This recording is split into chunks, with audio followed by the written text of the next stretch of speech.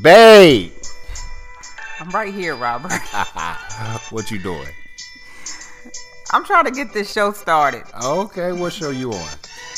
The Boiling Noodles. Alright, that's right, the Boiling Noodle Show. Thank you for tuning in to our podcast. I'm your host, Alexandria. And I am Robert Mason.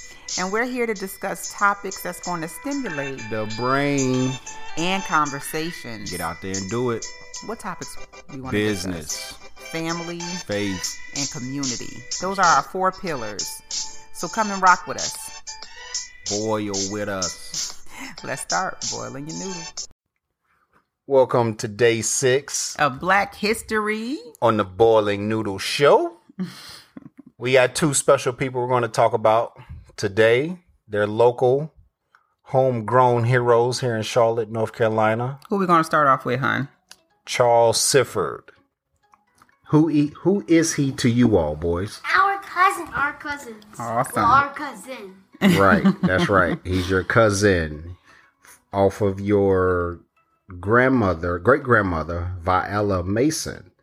So Charles Luther Sifford, born June 2nd, 1922 in Charlotte, North Carolina, was an American professional golfer who was the first African American to play the PGA Tour.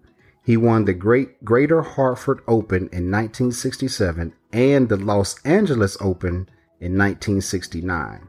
He also won the United Golf Association's National Negro Open 6 times and the PGA Seniors Championship in 1975.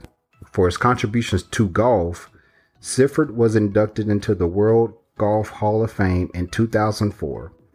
He was awarded the Old Tom Morris Award in 2007 and the Presidential Medal of Freedom in 2014, and an honorary doctorate from the University of the St. Andrew Lee Trevino, referred to Sifford as the Jackie Robinson of golf.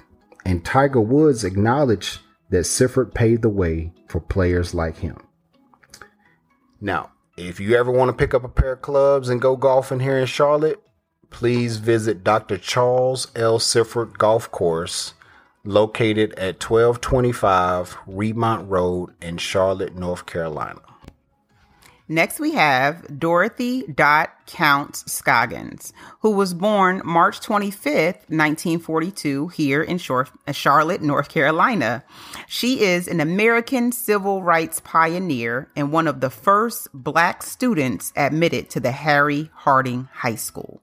After 4 days of harassment that threatened her safety, her parents withdrew her from the school, but the images of Dorothy being verbally assaulted by her white classmates were seen around the world.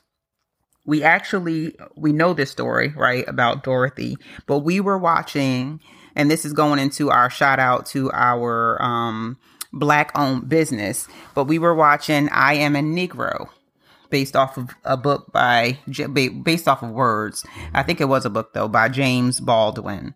So the Black-owned business that we would like to recognize is, what, boys? Do you remember? No. It was the Harvey B. Gantt Center. Without the vision and unwavering determination of co-founders, Dr. Mary T. Harper and Dr. Bertha Maxwell Roddy, the Gantt Center, this prominent public space established to celebrate the African American experience, would not exist. Demolished inner city neighborhoods coupled with campus unrest launched a battle to preserve Charlotte's African American history. What some deemed only a possibility 4 years ago has grown step by step. 40 years ago, has grown step by step to become the region's destination for African American art, history, and culture. So definitely visit the Harvey B. Gantt Center. That's right. So thank you all for joining us on Black History today. And in the meantime, what should they do, boys? Boiling noodles. Good job.